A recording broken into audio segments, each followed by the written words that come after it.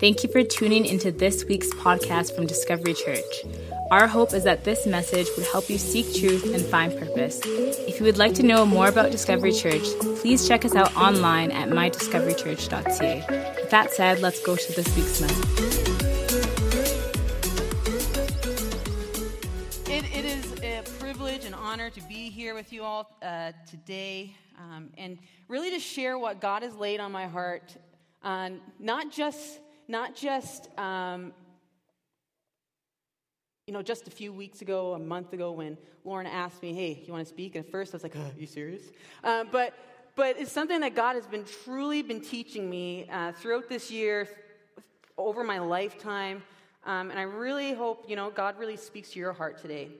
There's moments in time where you just want to capture. A moment that you just want to remember and you can look back on. And this is why we take pictures. We take pictures. And I do not claim to be a photographer. Not by any means. My sister, she's a photographer, Jen. Instagram. I like taking pictures, things that are funny, friends, family, something beautiful, something scenic, and then add like a little caption. Just, something silly. It could be anything. But from time to time, you use, the hashtags. Pastor Lauren, I'm not going to do this too much because, maybe a little bit. But I use a hashtag from time to time just to describe, what is in this photo? And the hashtags that, sometimes that I use is about the filter that I use. And sometimes, as we're going to talk about today, is the hashtag no filter. Now, I don't use it all the time because I kind of like some of the filters that Instagram has because it adds effects to the photo, it highlights things, it maybe beautifies, it might take away, some of the blemishes that might show up on the photo. But where the no filter, the hashtag no filter, it is implying that there's no filter used because there's no filter needed. So, I don't know if, Sharon, if you got that photo. Yeah? Awesome. So this is a picture that I took in Newfoundland last summer. And I was about to put up on Instagram. I'm like, I can't put any filter on this. It is raw. It's beautiful. It's real. It is as if you're there with me, but you weren't. With the real picture, it doesn't really do it justice. When I say hashtag no filter, the statement is made saying that there's nothing that can be added that would make this better. It is raw, it is real, no additions. They have not been modified, and really the picture doesn't do it justice. And as I think about some of these filters, and maybe it's just me, but I think about, maybe we put these filters on our own lives sometimes. And I wonder if we put the filter of, what success really looks like. The filter of what happiness really looks like. The filter of, what, life should look like. Or with the filter of what God is and who God is. And I know for myself, I've read and I've heard about all the stories in the Bible. I grew up in the church. So I know a lot of the stories. I know a lot of the characteristics of God. But some of it just sounded too good to be true. So as I think about it, I'm like, okay, well, this can't be right. So maybe this, if I add this makes sense. Believing that God looked at me through a filter, where I had to be a certain way, where I had to act a certain way, where I couldn't even see who God really was or experience who God is because I had this filter of what he expected of me. Placing a filter of expectation on God because of what the picture of grace maybe looked like.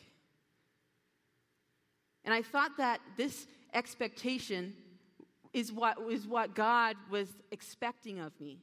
Where I had to have my life in order. I had to make all these changes immediately. That I can never make a mistake, because otherwise, if I don't get there, maybe I'll never experience this grace that I've heard so much about. And so much of my life, I've strived for this unattainable perfection. But with each step, I'd fail. And I've come to realize that grace was not about my perfection, but is about my imperfection. At this, a story that really illustrates this, and you guys probably remember it from Easter at the Rec, is the prodigal son. And I'm going to recap and kind of go through it again, because this is a picture of what grace kind of looks like. So it's about a young man who goes to his father and says, "Hey, Dad, I want all my inheritance. I'm ready. Let's go. I'm a man now, so I'm ready to go." And his father is, okay, and just gives it to him.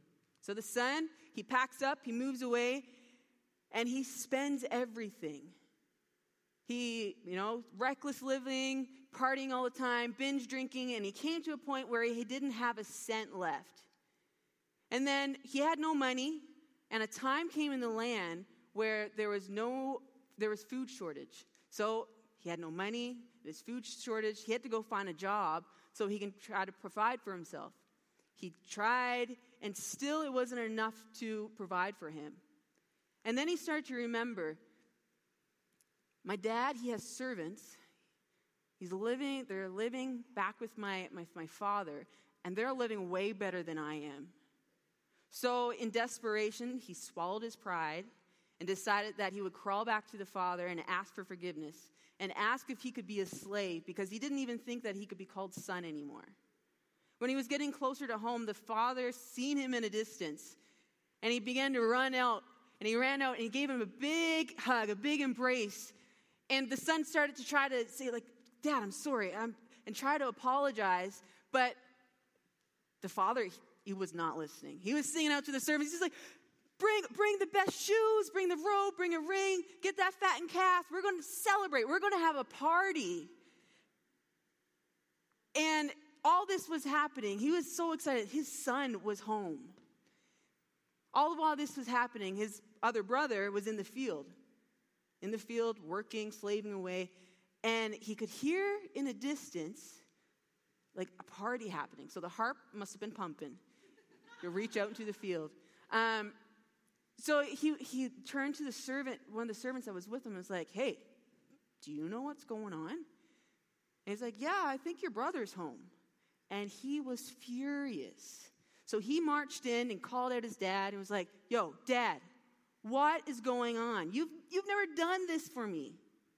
I've served, I've obeyed you for years, and not once did you throw me a party. But once he came home, the one who left, he took all his inheritance, he blew it, and then you throw him a party? It's just not fair. It doesn't make sense." And the father's response is truly amazing. And he says this, "Son, you are always with me, and all that is mine is yours.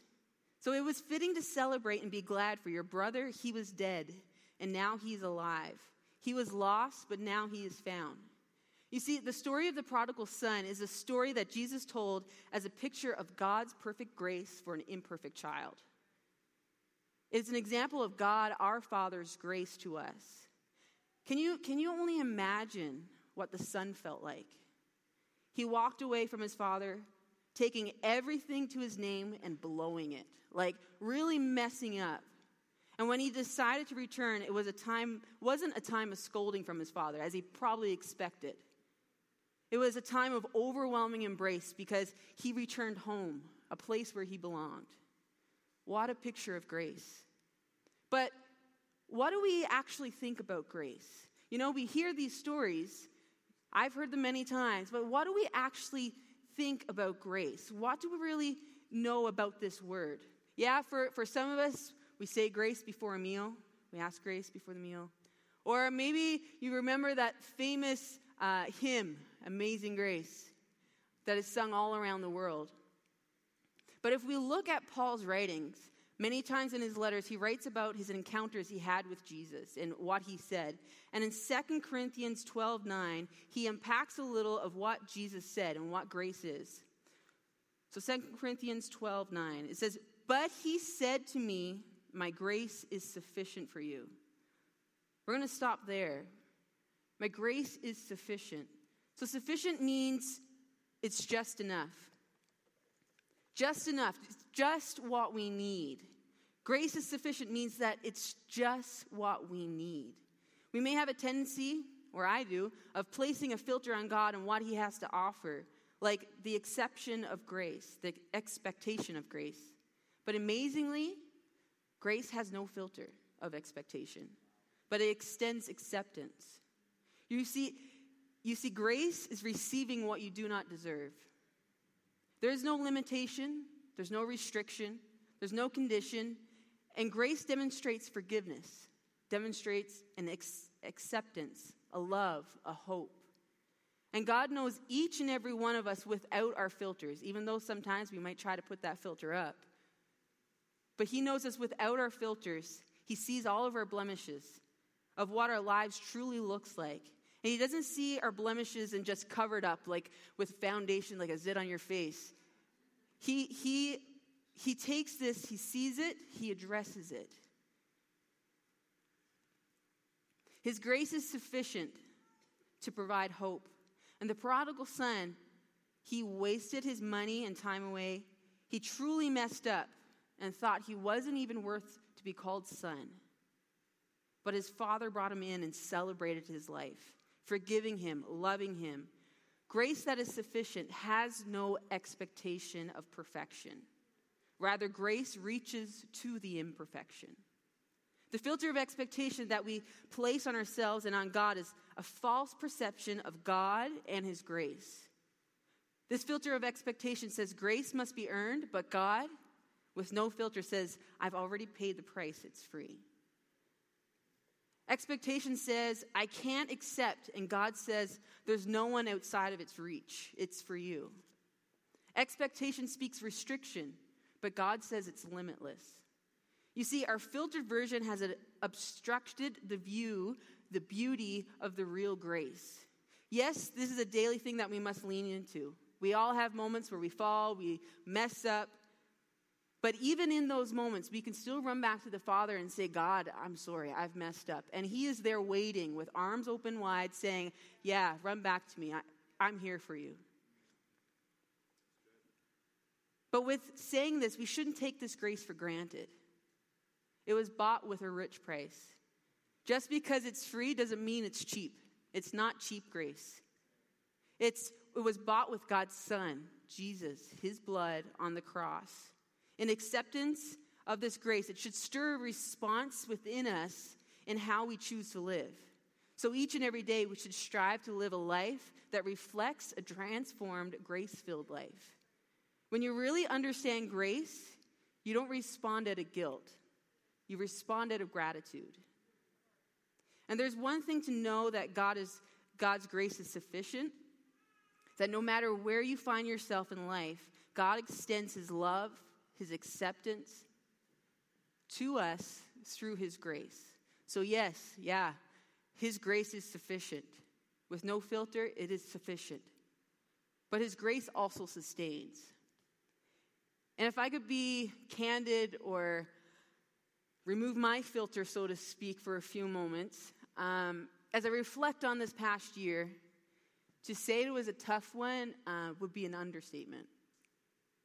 I knew going into this year it would be full, working on my master's full-time, working at the college, teaching, mentoring people, and, leading a missions trip, leading a ministry team, all of that. But what came next, I did not expect. On October 24th, that dreaded phone call that nobody wants to receive. Phone call saying that a loved one has passed. It was my grandma. Now, being away for 8 years, it was hard, you want to spend as much time with them as you can. So when I go home, I would spend time with them, really cherish those moments with my grandmas. So receiving this phone call, I was heartbroken. It's like, seriously? But she was gone to be with Jesus. Then a month and a half later, December 11th, I get another phone call. This time, it was a close friend of mine. I grew up with her, kindergarten to grade 12, and, we sports together, band together, birthday parties, sleepovers. We were close. Even moving away after 8 years, she was one that I would keep in contact with, and when I go home, go to visit. So she was gone. So many questions. Overwhelmed, heartbroken. Then a month and a half later, January 30th, that phone call comes again.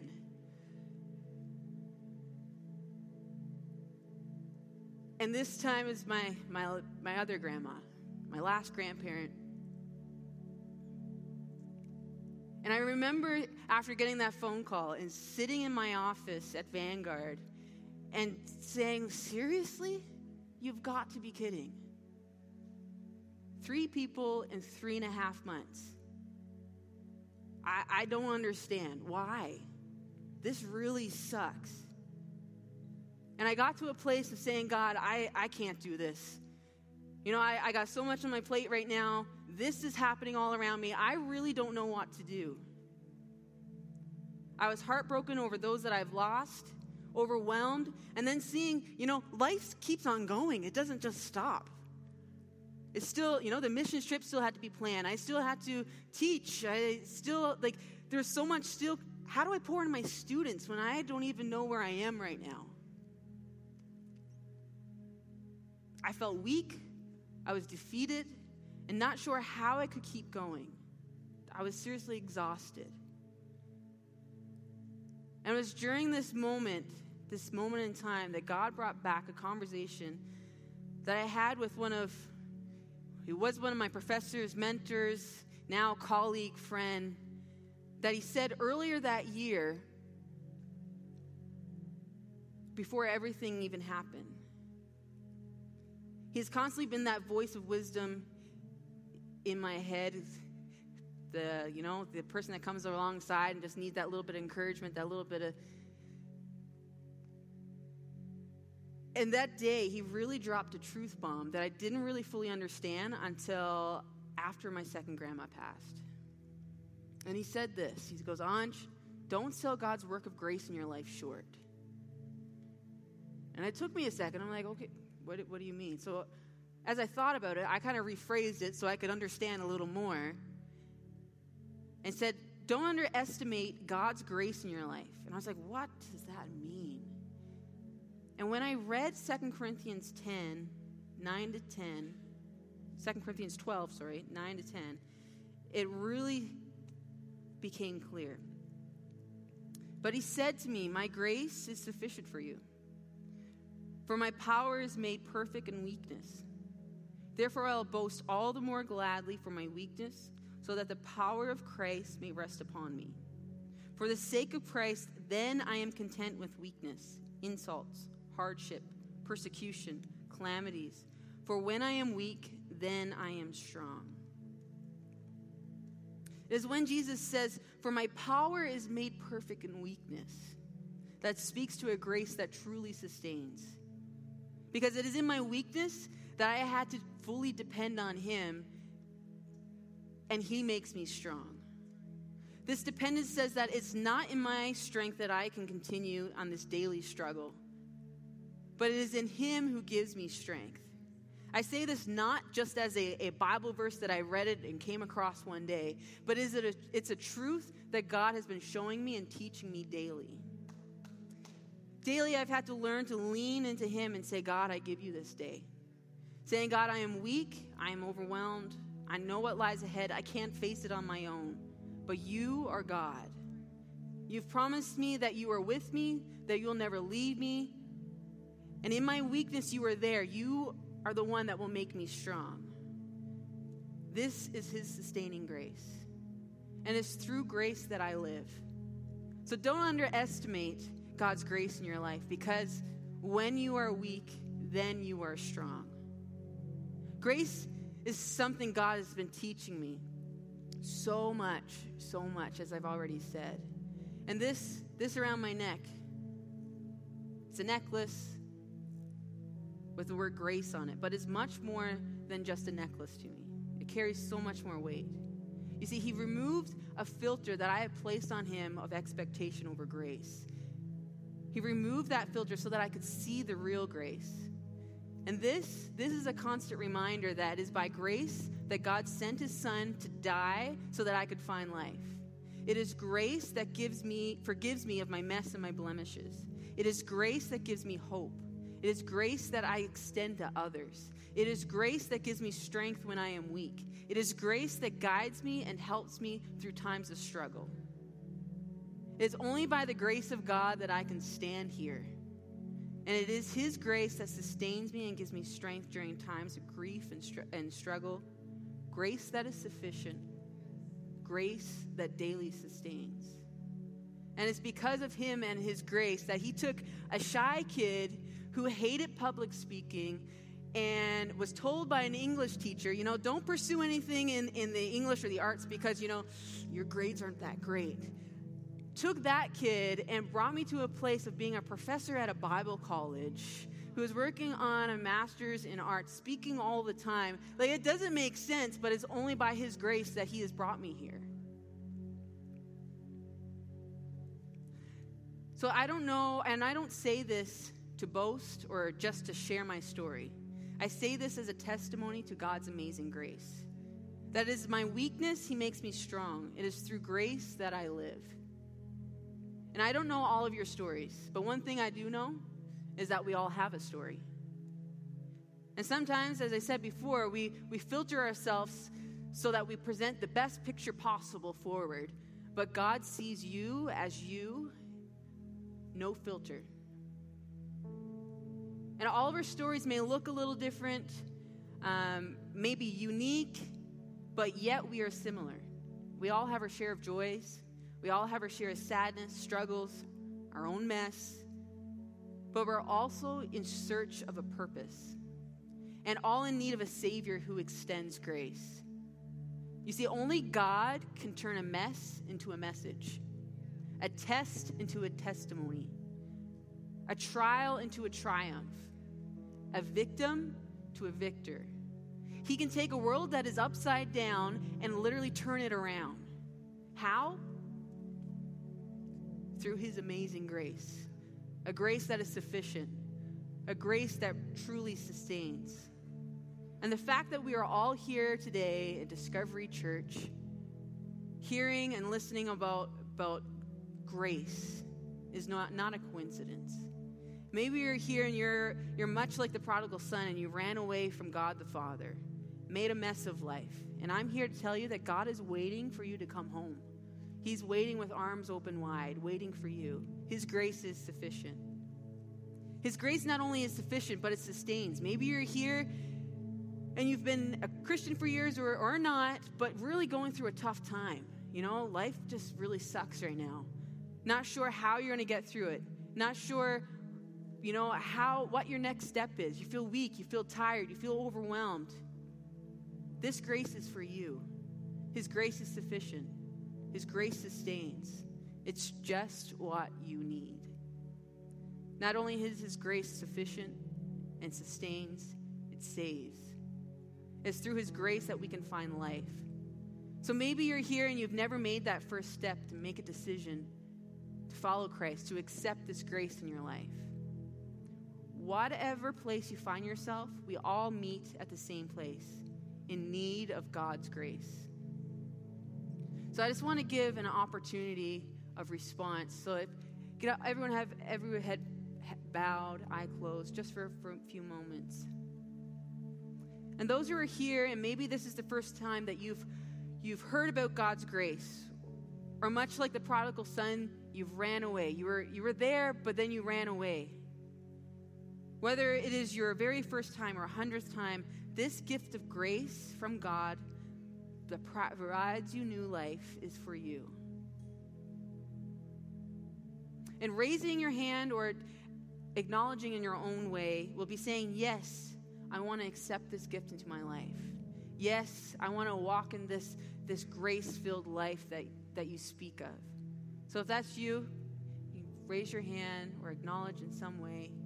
Just scan the room.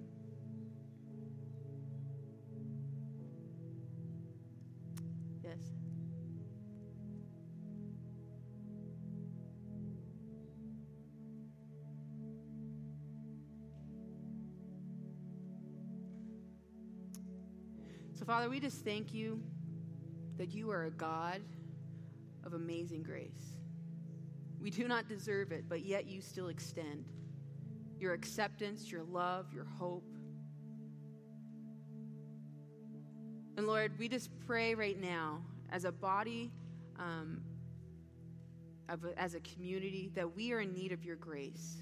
Whether this is our first time welcoming you into our lives, or whatever situation, whatever place we're in, Lord, we are in need of your grace.